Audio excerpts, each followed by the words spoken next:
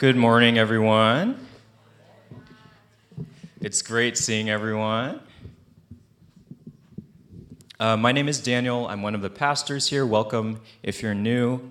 We are going to be reading through a passage in Matthew chapter 28, verses 16 through 20. So if you have a Bible, can you turn to that? Or if you have a Bible app on your phone, the reading for today is Matthew chapter 28. And then we're going to read verses 16 through 20.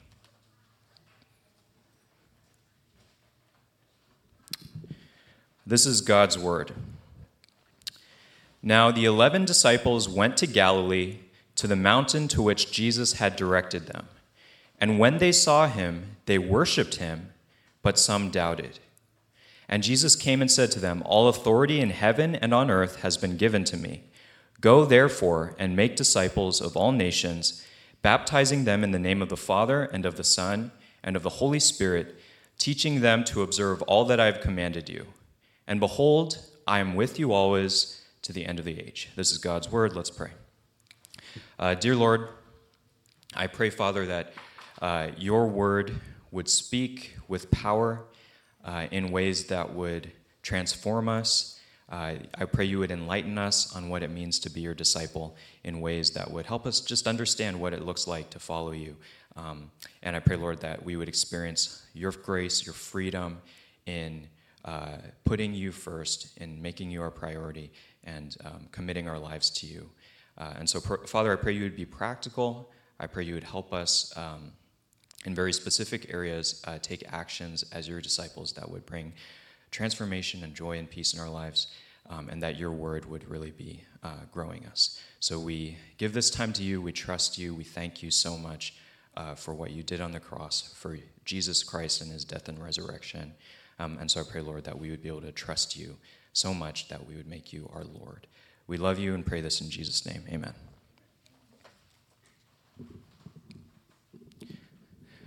There's a thought experiment that I think is an interesting thing to do. And so, like philosophers, sociologists, they do a thing where you put yourselves in the shoes of an alien.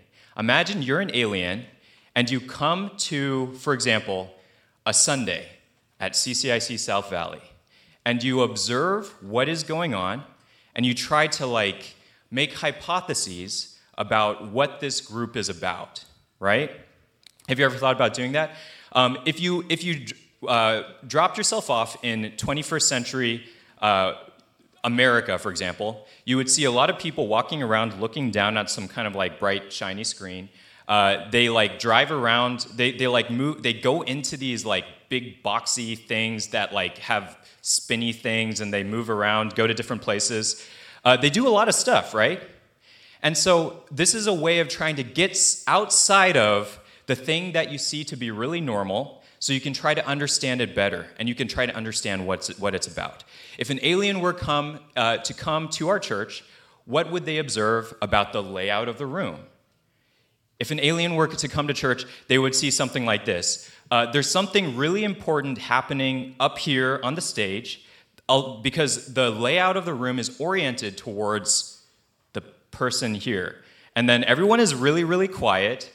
And then there's people who are making some kind of cacophony with these they're banging on this this rectangle thing. I don't know. Do aliens know what rectangles are? I don't know.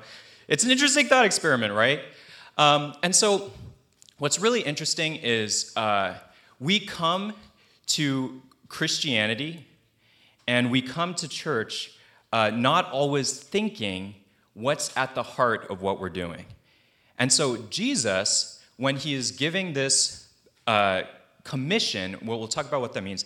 When he's giving this commission, he is telling us what his mission is, what discipleship is about, what church is about. And so what we're going to see is we need to re-examine what we think it means to be a disciple. So let me go ahead. Let me go ahead and pray for us one more time. Lord, I pray you would give illumination in your text, that you would really enlighten us on what it means to be a disciple. Okay, let's continue going. So let me give you one observation, that there's a great book called The Great Omission by a philosopher and theologian named Dallas Willard. And he begins his book with this little factoid. Did you know that in the New Testament, the word disciple appears 269 times, but the word Christian only appears 3 times? Isn't that interesting? And so what's so fascinating is when we come to church, a church building, if you're an alien looking at the experience that we have here, what you might think is that there are people at the front who are doing the activity, and then you guys are the audience. And so even the layout of many churches, it has more in common with an amphitheater or a concert venue than it does with some kind of participatory event where we are all doing something together. And our view of Christianity is very passive, where oftentimes you think pastors, the super Christians, they're the ones who do things, and then I believe in God, but that's all it requires, that's all I do. But what's really interesting is from this fact, 269 times the word disciple appears in the New Testament, the word Christian only appears 3 times. What Dallas Willard says is there is a presumption underneath all of the New Testament that every single person who says they're a Christian will be a disciple of Jesus. Now, we don't necessarily know what the word disciple means because we don't use that term in everyday parlance, right?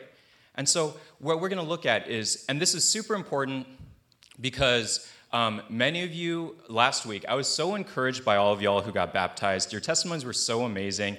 You guys are really deep, okay?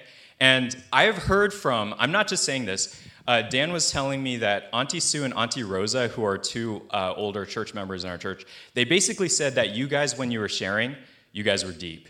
Like, so Auntie Rosa is like, I don't know how old she is. She's older than 80, and she has heard many youth testimonies. But what she said was, you guys you exhibit a lot of self-awareness, you exhibit emotional intelligence, you're aware of how you feel, you're aware of your inner life, and so you interact and engage with God in a way that's very intelligent, that's very sensitive, and very deep. And so I was super encouraged by you guys. And so one reason this is so important is because those of you who are baptized might be asking the question, okay, what's next? I just declared that I want to make Jesus my Lord and Savior. What do I do next? What is the Christian life like? So for those of you who are baptized, I hope this is really relevant to you. For those of us who go to church regularly, for those of you who might say, oh yeah, I'm a Christian, I believe in God, but you don't know what it means to be a disciple of Jesus, I hope that this can enlighten you. This passage can give you a picture of what it looks like to be a disciple. And so this is important for adults, this is important for kids. For those of you who are examining the Christian faith, this is important because I don't want to bait and switch you, okay? I don't want to say, oh yeah, like being a Christian is so easy, you just believe in Jesus, and then all of a sudden you get everything, you get joy, peace, all of this stuff. Dallas Willard's point. Underneath all of the New Testament authors, they presume discipleship. And so everything that the apostles say and teach, they're presuming that you will be a disciple, and we'll talk about this. So a few points. What does it mean to be a disciple?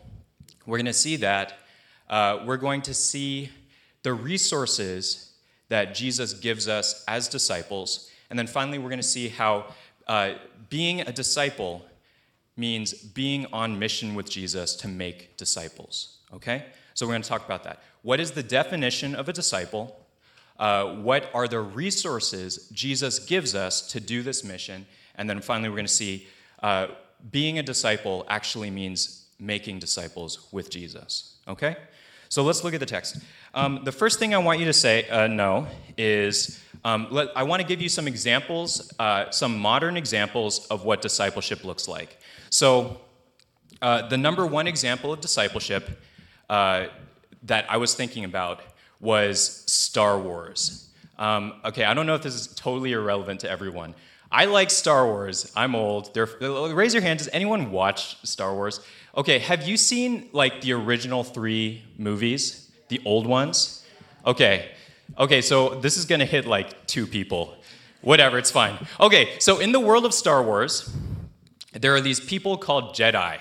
And Jedi use the Force. And so I like concentrate really hard and go like, "Arr!" And then I shoot lightning bolts at Roger, and then he dies. That's one of the things that the evil Jedi do, right?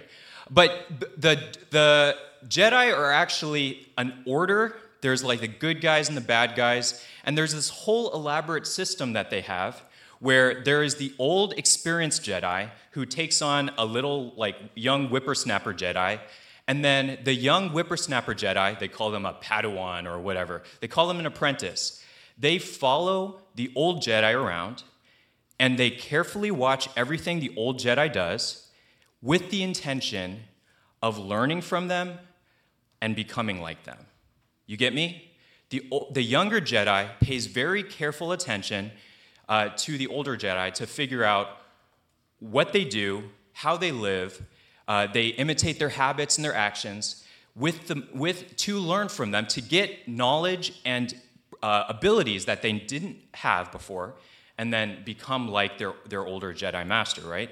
Okay, if that example didn't work for you, another example, a sports coach, right? When you are playing a sport, how many of you play sports? How many of you play sports? So some of you play sports. So some of you guys there's a legendary teacher at Bret Hart, and you all know who I'm going to say, Mr. Janice. So Mr. Janice has been, I don't know how long he was a coach for, like 30 years, 30 plus years. He basically single-handedly created the Bret Hart basketball program. He's been so influential in training so many people to play basketball who have come through the doors. So like Dan knows Mr. Janice. A bunch of my older friends, they were like Mr. Janice's PE students. Many of you guys had Mr. Janice as a teacher. And so Mr. Janice will make you go through an intense, rigorous training regime. And in order to learn from a coach, you have to surrender yourself. You have to die to your desires and listen to the coach, right? And so I want you to think of this example. Let's pretend that you, like 10-year-old Daniel, have a dream. You, like 10-year-old Daniel, have a dream of becoming a professional basketball player. And so you go to Mr. Janice and you say, Mr. Janice, I want you to train me to be a professional basketball player. And Mr. Janice says, okay, Daniel, I'm willing to take you on. In order to become a professional basketball player, you have to go through rigorous, intense, painful training and diet and nutrition and skills practice. And just you have to play basketball every single day for 11 years. And you can never deviate from this plan. This has to be your one consuming focus in life if you really want to achieve this goal. And do you know what I say to him? I say, I want to be a professional basketball player, but I would rather not run wind sprints. And he's like, okay, you don't want to run wind sprints. I want you to do some layup drills. And I'm like, you know what? I'd really like to play video games right now. I would rather not do that. And then Mr. Janice is like, what are you doing? I want you to get down in defensive stance and hold it for 5 minutes straight. And it's like, I would really love to do that, but my legs are tired, and I don't want to get sweaty because then I have to take a shower, and I might get dehydrated. Can you imagine Mr. Janice's response to me? Now, what's really interesting to me, this illustration is extremely pointed, and this is Dallas Willard's point. To be a disciple of Jesus means we learn from Jesus. You get me? The word disciple actually means a student or a learner. And during this culture, what it meant was the disciple would follow around the rabbi everywhere they went. They would learn from the way he carries himself.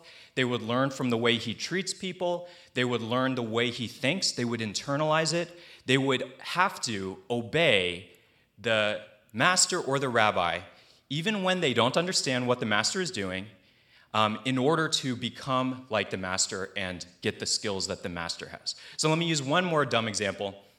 I meant to ask Eric about this. So I really love weightlifting. And I was online. This is another example of, in a sense, apprenticeship that we have. When you guys want to learn something that you don't know how to do, YouTube is probably one of the first places you go, right?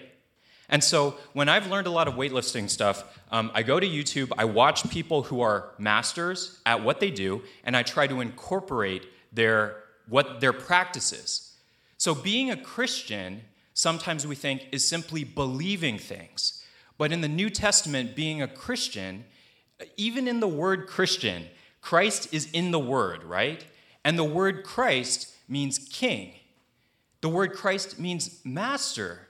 And so to be a Christian is not someone who simply believes something. It's someone who tries to learn from Jesus and someone who intentionally reorients all of their life around the goal of acting like Jesus and being like Jesus and having the inner life of Jesus and doing the practices that Jesus does.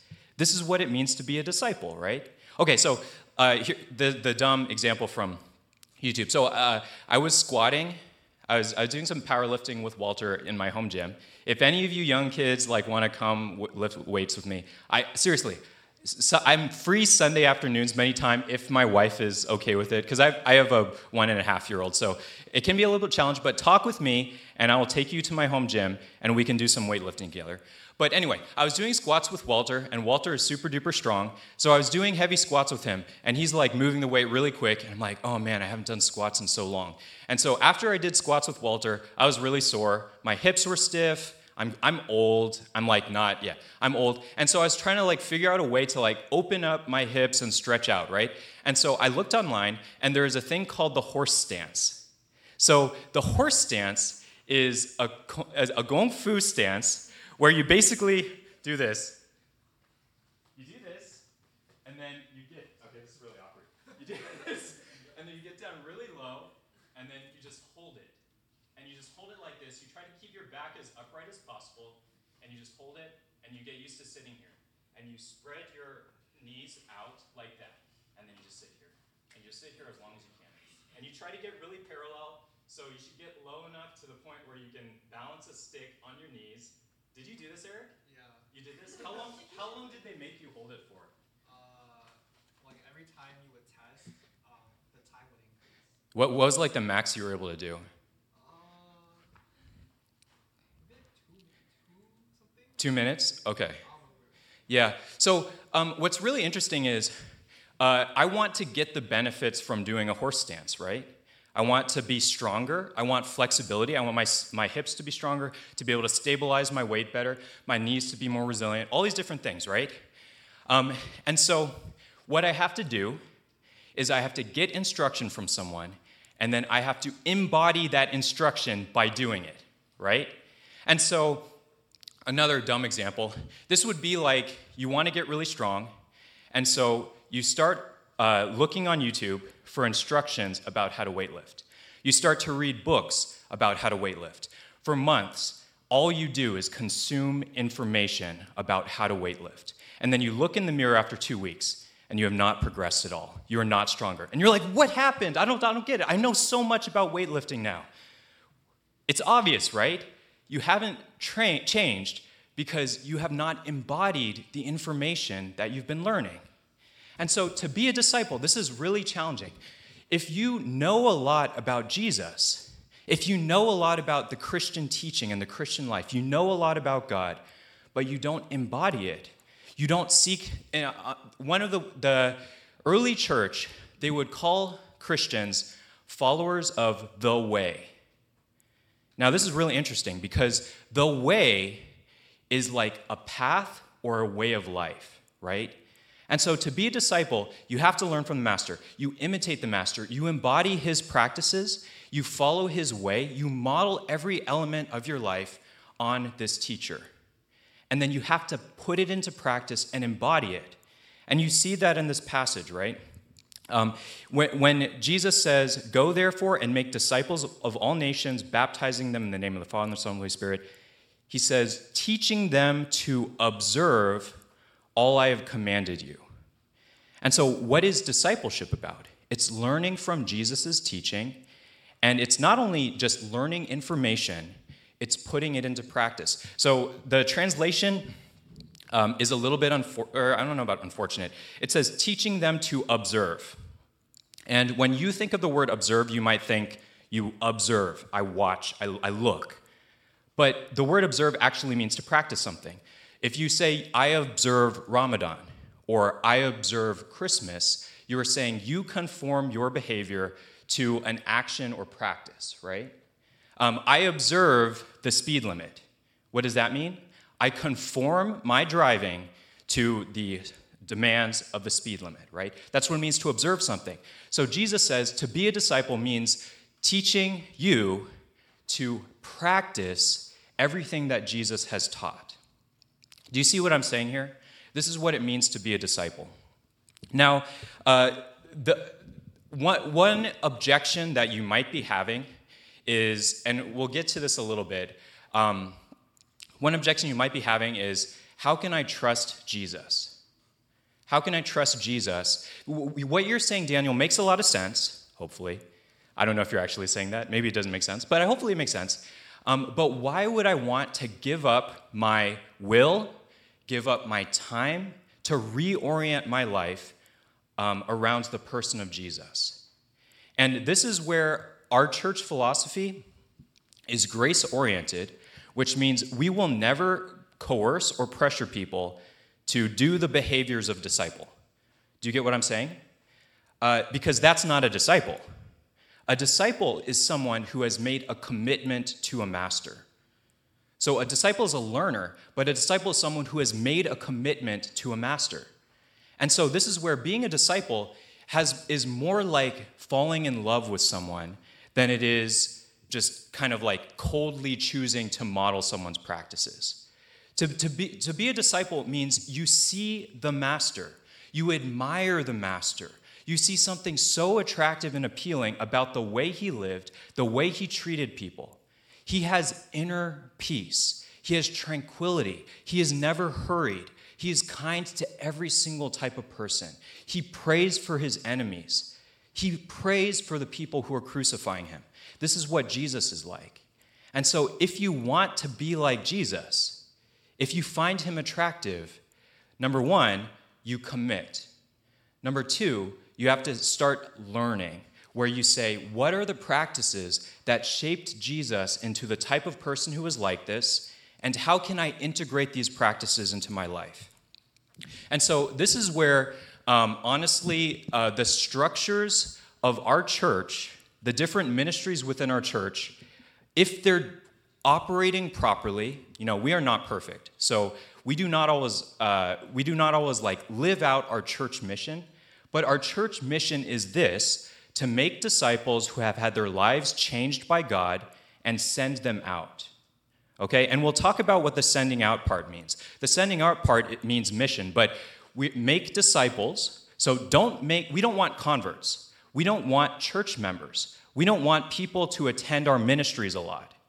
That is not our mission. Our mission is to make disciples. So people who have committed to Jesus, who want to learn from Jesus, and then we want to partner with each other to raise people up as disciples, to grow them in Christ, to grow them in what it means to be a disciple, and to follow Jesus, and to orient your life around the teachings of Jesus. Okay? That's what our mission is. And so when you look at the different ministries within our church, you look at our Awana ministry, which is on Friday nights. This is for elementary school kids and younger.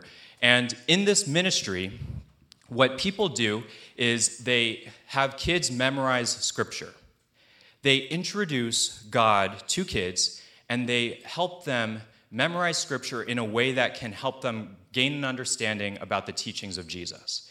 And then the goal is over time, as they come to know who Jesus is, as they get to know the counselors in Awana, the leaders in Awana, they will say, there's something really attractive about the way they love me and the way they talk about God. I want to know this Jesus who they love so much. I want to know this person. And so over time, hopefully, through the Awana ministry, kids will come to know and trust Jesus and become his disciples, okay? And so let me give you one example of this that I thought about. There's a guy at our church named Jeremiah, and Jeremiah's son, if you see anything that looks good in our church, Jeremiah probably did it. So if you look at the foyer, Jeremiah completely renovated the foyer. He changed a lot of stuff. Jeremiah put up these blinds. Jeremiah has worked so hard at beautifying our church. But what you probably don't know is Jeremiah was an Awana leader for years and years and years and years. For probably 10 years, right? Dan, is that right? How many years was Jeremiah? More than 10 years? About 10 years. And one of the youth that Jeremiah hung out with was a young whippersnapper named Daniel Dye. And so Jeremiah was Daniel Dye's Awana leader.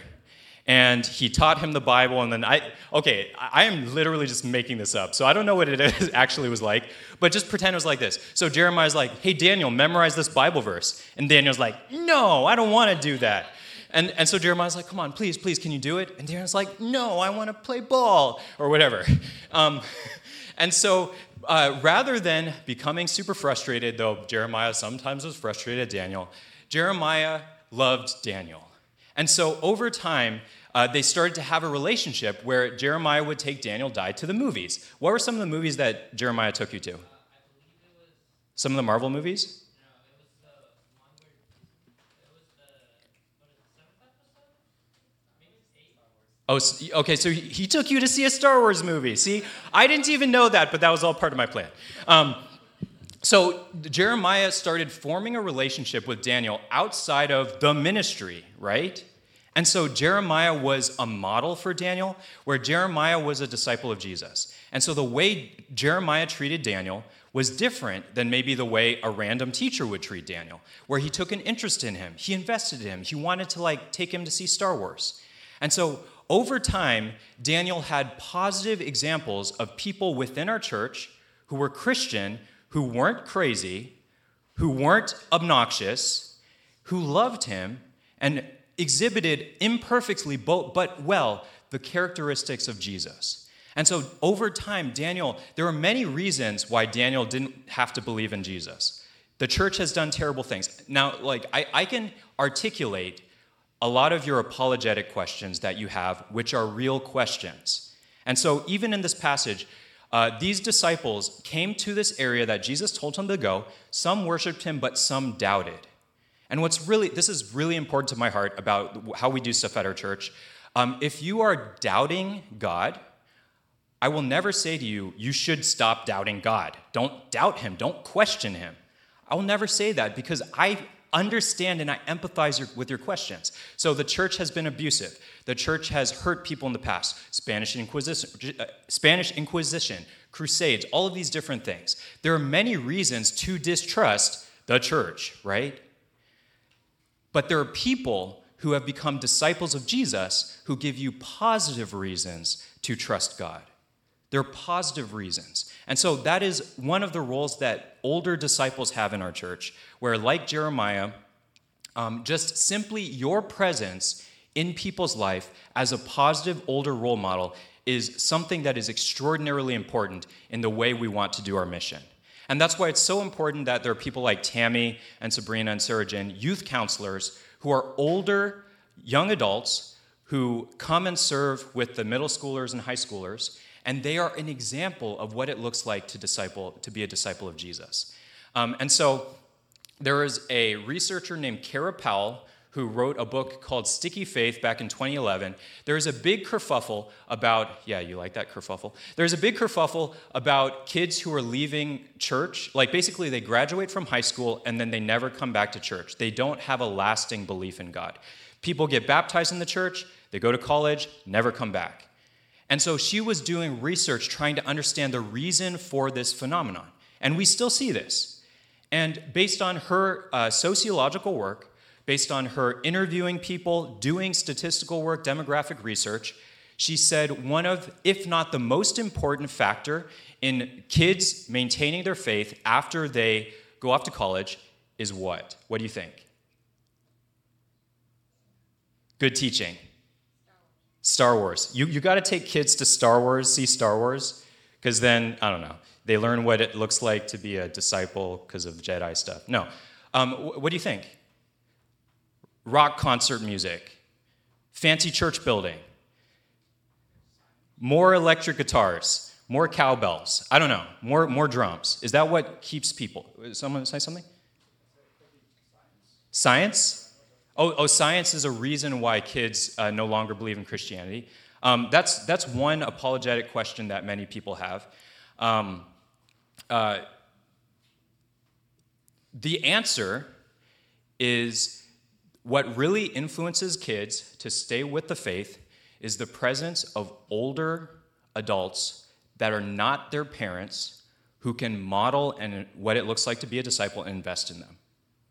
The single most important factor in kids is having non-parental adults who show an interest in them and invest in their lives. Do you know why this is so important? Your parents are your parents. If you're a high school boy and you start to ask your parents uncomfortable questions about the biblical sex ethic, do you want to go up to your mom and say, "Hey mom, what does Jesus think about premarital sex?" No, probably not. But if you go up to a young adult who you trust, who has lived out the biblical sex ethic, they want to model their lives. And look, I am an adult who has lived it out imperfectly, by all means.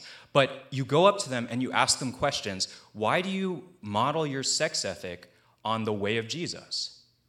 You can have an honest, non-judgmental conversation with them where they can teach you to follow what Jesus commanded. And what I mean by that is a process by which your thinking can be changed and examined. And so if you have doubts about the biblical sex ethic, I think that makes perfect sense based on the world that we live in, and you should have many questions about this.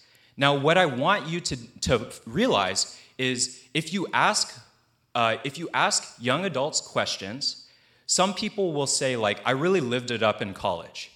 And based on media, based on all the like sitcoms where like everyone is sleeping with each other, you might think that this is the best way to go about things.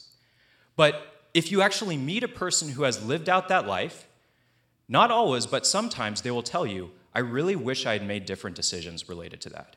Because I made really close, intimate connections with someone, and then they broke off a relationship or they never wanted something lasting, and I was devastated by that. You know what I mean? And so what I'm saying is, you don't have to be convinced by them, but they are presenting an alternative way, an alternative path to go on. And then they can start to talk to you. They can share their experience. They can say, look, I know what you're saying. I know your temptations. I know your struggles. But let me give you my perspective. And their perspective is shaped by Jesus. And so then over time, you experience stuff. You live the way you want to live. And you start to realize maybe this is not working. Maybe this is not the way that I want to have romantic relationships with someone. And over time, your mind starts to change, where you think maybe Jesus is onto something. Maybe Jesus is onto something in the way I treat money. Maybe life is not just about the accumulation of money. Maybe even though I have a lot of money, I still might feel insecure. I still might feel like I'm really scared about what's going to happen in the future. But then Jesus says there's a different way of treating money, where if your treasure is in heaven, no one can take that away from you. No one can take that treasure away. If your treasure is on the earth, people can steal it. It'll decay. The stock market will crash. Jesus has a different way. And so you get what I'm saying. To be a disciple, if there's one action I could give to the people who got baptized, if there's one action I could give to the people who might be interested in a sense, learning what it means to be a disciple, I would say regularly meet with someone who you respect, who is a disciple of Jesus, and ask them questions about what it means to be a disciple of Jesus. Okay? You get me? Have a spiritual conversation with someone who you respect. If you want to talk to me, we'll go work out in my garage gym, and we'll talk about God. And I'll ask you stuff like what's going on in your life? Like, how can I pray for you? How are your classes going? And I would love to do this. I would love to do this. Dan would love to do this. This is one of the most important things I think you can do if you just got baptized. This is one of the most important things. Form relationships with people who you respect, and then ask them questions about what it looks like to be a disciple of Jesus in their life. So here's some questions. What are your practices? How has being a disciple of Jesus changed the way that you live? So in the self-help world, people always ask really accomplished, successful people, what's your morning routine? My morning routine is I wake up at 3:30. I work out for 2 hours. I meditate for 30 minutes. I eat breakfast. I work out for 2 more hours. And then I spend time with my family. And then I go to my acting job and I do stuff, Seriously, these are, ask these people who are working, who are busy, who are Silicon Valleyites, who have family, who have young kids, what do they do to follow Jesus in the circumstances that they're in? Find a student who you respect, who could be the same age as you, who could be younger, who could be older, and say, look, I am a senior at Leland High School, and I am applying for college apps, and it is a nightmare. It is so stressful. How can I follow Jesus and trust him when I don't get into the college that I wanted to? Or even if I do get into the college I wanted to, how do I keep my eyes on Jesus when I'm going through the college app season? Or you just graduated from college, your first job. How do I keep my eyes on Jesus in the workplace? What does it mean to be a Christian, a follower of Jesus, with my coworkers? And I think my wife is an awesome example of this, where she both benefited so much from God providing Christian managers. At her first job, she had 2 separate Christian managers who were both older than her. And she was right out of her grad program. It was her first job, and they talked about everything. They modeled what it looks like to be a manager to someone who invests in them, who cares about them. They would talk to her about money, about investment, about saving for a house. And so I have reaped the benefits from her talking to other Christians who randomly were at the same startup that she worked at, and they were incredible role models for what it looks like to be a manager. She also has been at companies where the manager is not like that. They are not invested in her. They don't help at all. And so what's so cool is one picture of what it looks like to be a disciple of Jesus is the way you treat and manage people, the way you interact with your manager. Do you always talk behind their back, or do you try to encourage them? Do you try to listen to them?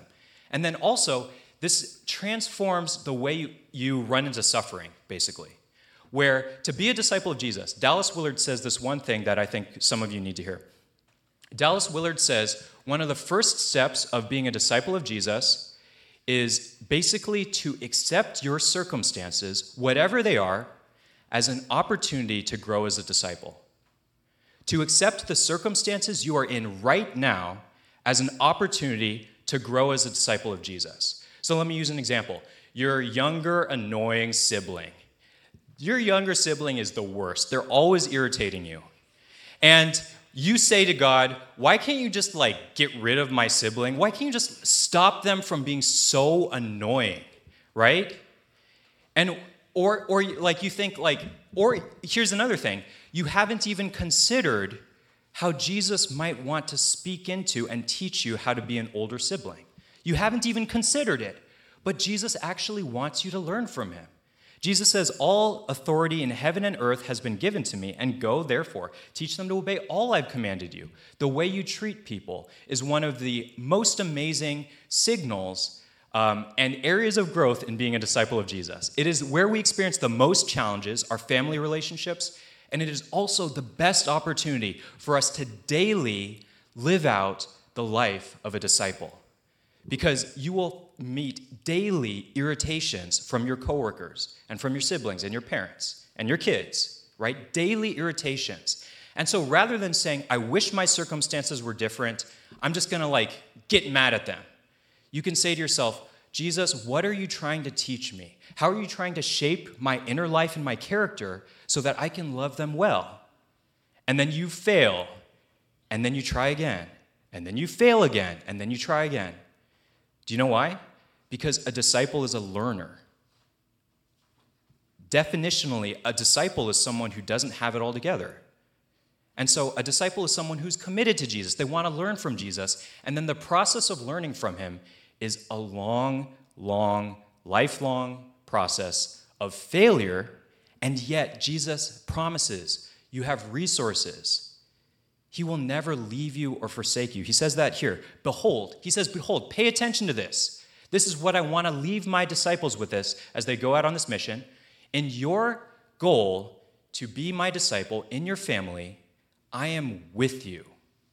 I am never going to leave you even when you blow up at your annoying younger or older sibling. Simply say, I'm sorry, Jesus, help me learn. The other thing that you learn when you're a disciple, if you haven't even tried doing this, you don't even know what's inside of you. What I mean by this is when you start to actually try living this way, it will immediately become extremely difficult. If you have this goal to follow Jesus and to be like him, you realize that your inner life is a mess. You realize that you are just like full of anger or resentment towards your parents, and it feels almost impossible to forgive them. They have seriously wronged you, and that might be true. But Jesus says, pray for those who persecute you. Love your enemies. Basically, love the people, even the people who hurt you. That's what Jesus did. Jesus' whole life was that, right? He went to the cross, and on the cross, as he was being crucified, executed, he said, Father, forgive them. Forgive the people who are killing me, because they don't know what they're doing. And so to be a disciple of Jesus means to forgive radically people who have hurt you deeply, including your family, including your parents. Now, when you start to try to want to do that, you realize, man, I need help because I can't do it. I can't forgive my parents. And I had a rocky relationship with both of my parents until I was in college. And I really struggled with having a real relationship with them, and I really struggled with forgiving them. But over time as a disciple, you can learn from stories of older believers who have the same parental issues, and you can say, how did you forgive your parents when they've done so much wrong to you? And they'll tell you, I couldn't do it by myself. I really needed Jesus Christ to work in me, to transform me. I needed to soak my mind in Scripture, in seeing the forgiveness of God for sinners, and then over time, slowly, very, very slowly, I started to be able to do it more and more. And then I took specific actions at specific moments that were me trying to live out being a disciple of Jesus. So, for example, when your parent asks you to do something that's annoying to you, as a disciple of Jesus, maybe you should actually do it. Because it says in Ephesians, honor your father and your mother. That is just the beginning, where you're trying it. You're trying the way. You're trying to hold the horse stance for a little bit so you can get better at it. You're trying the gong fu move. You're trying to weightlift. You're trying to put it into practice. If you don't put it into practice, what is it? Use it or lose it, right?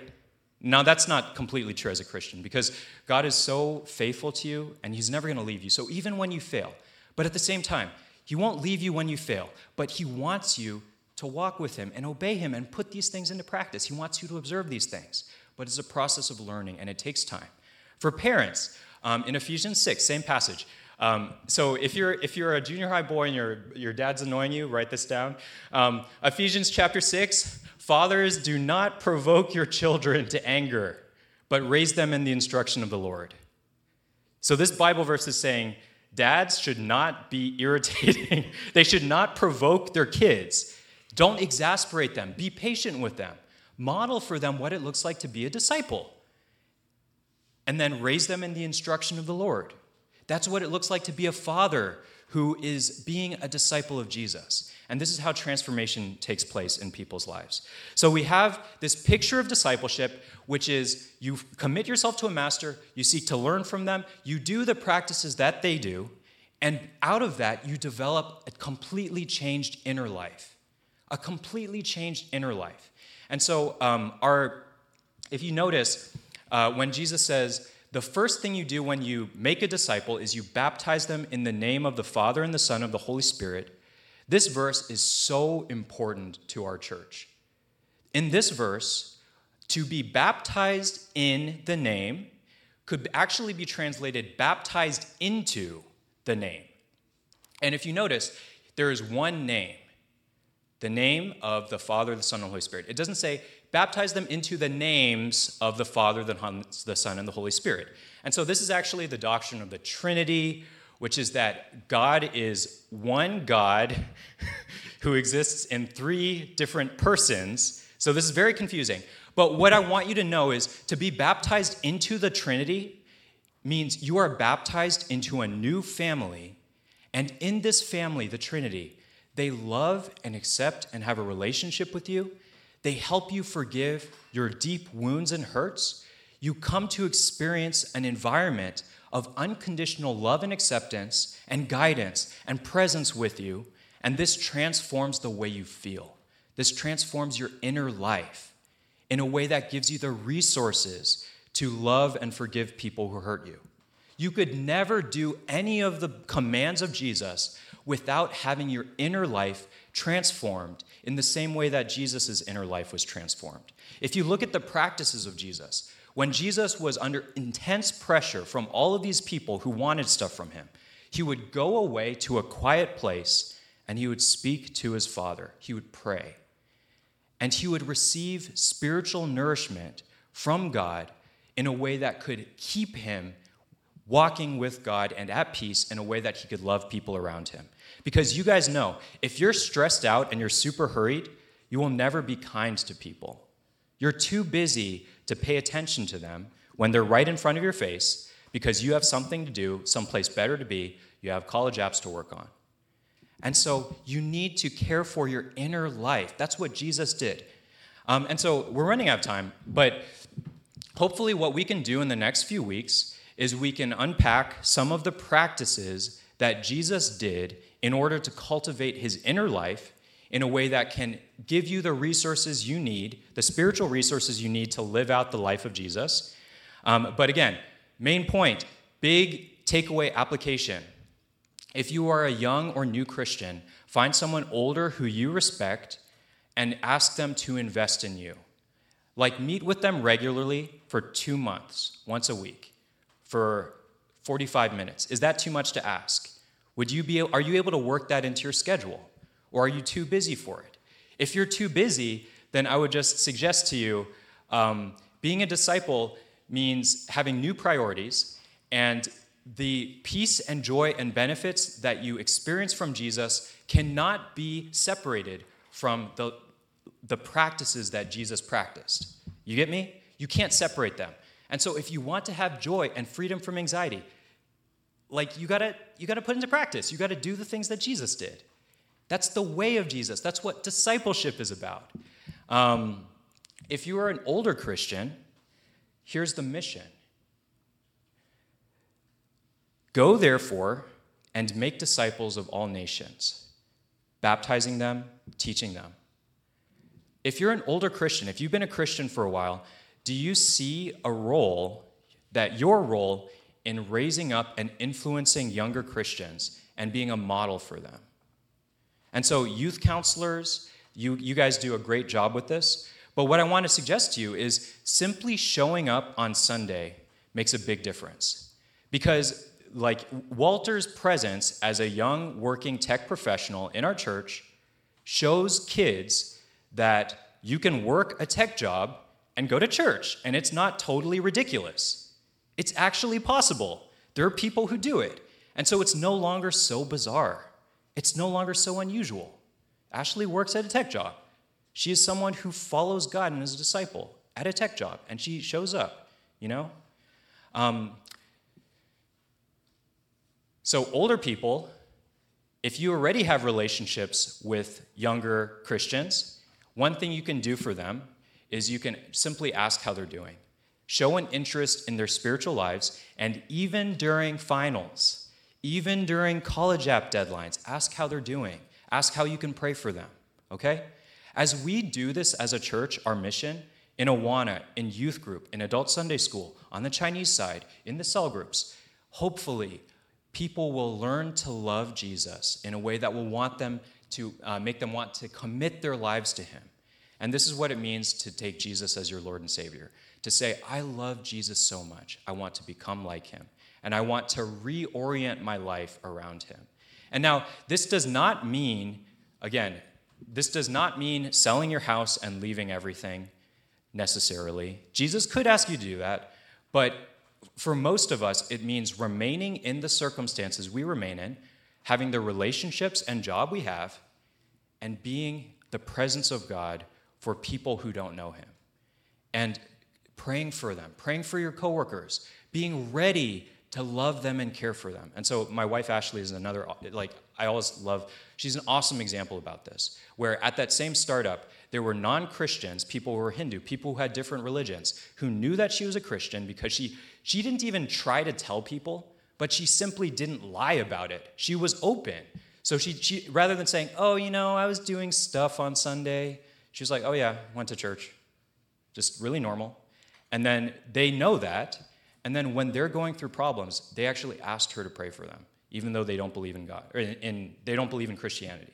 I think that's a pretty amazing example of what it looks like to influence people, to share the good news, the way she loved them. Her relationship, her ordinary relationship with people who don't know Jesus made her attractive to them, and she was a good friend to them, and she was interested in them, committed to them.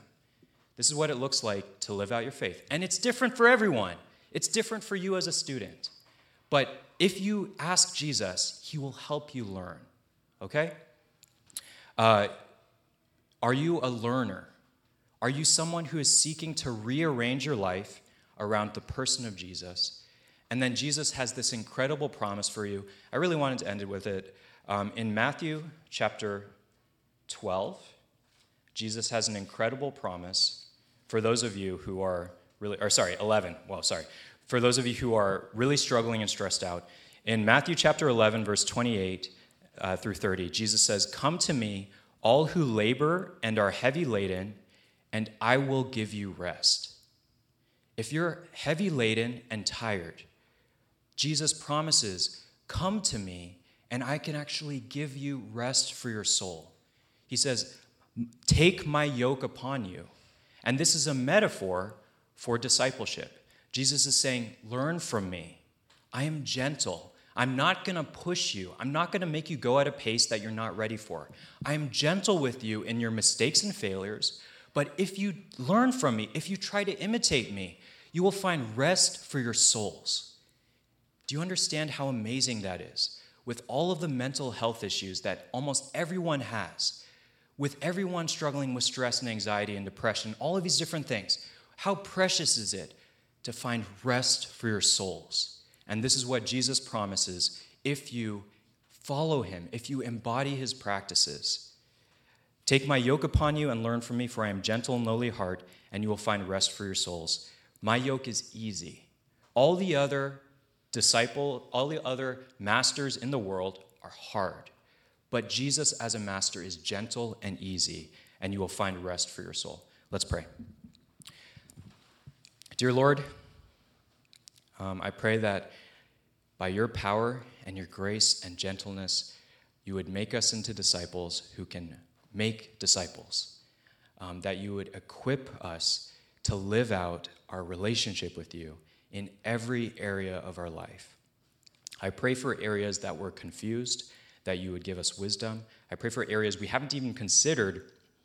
You might want to speak into those areas, that we would be open to learning from you, that we would be humble, that we would realize we don't know everything, and we don't need to, but we need to learn from you and be humble before you so that you can show us how to live. And I pray we'd experience great rest as we do this. Thank you so much for what you did in the lives of the people who are baptized. I pray that you would bless them in their young years of discipleship, that they would have a firm foundation in you, that they would hear your word, understand your word, and seek to put into practice. And they would experience great joy in doing that. I pray for older Christians that you would connect us with younger Christians who we can encourage, who we can model what it looks like to live following you, and that would really be encouraging and build up our church. We really love you and pray this in Jesus' name. Amen.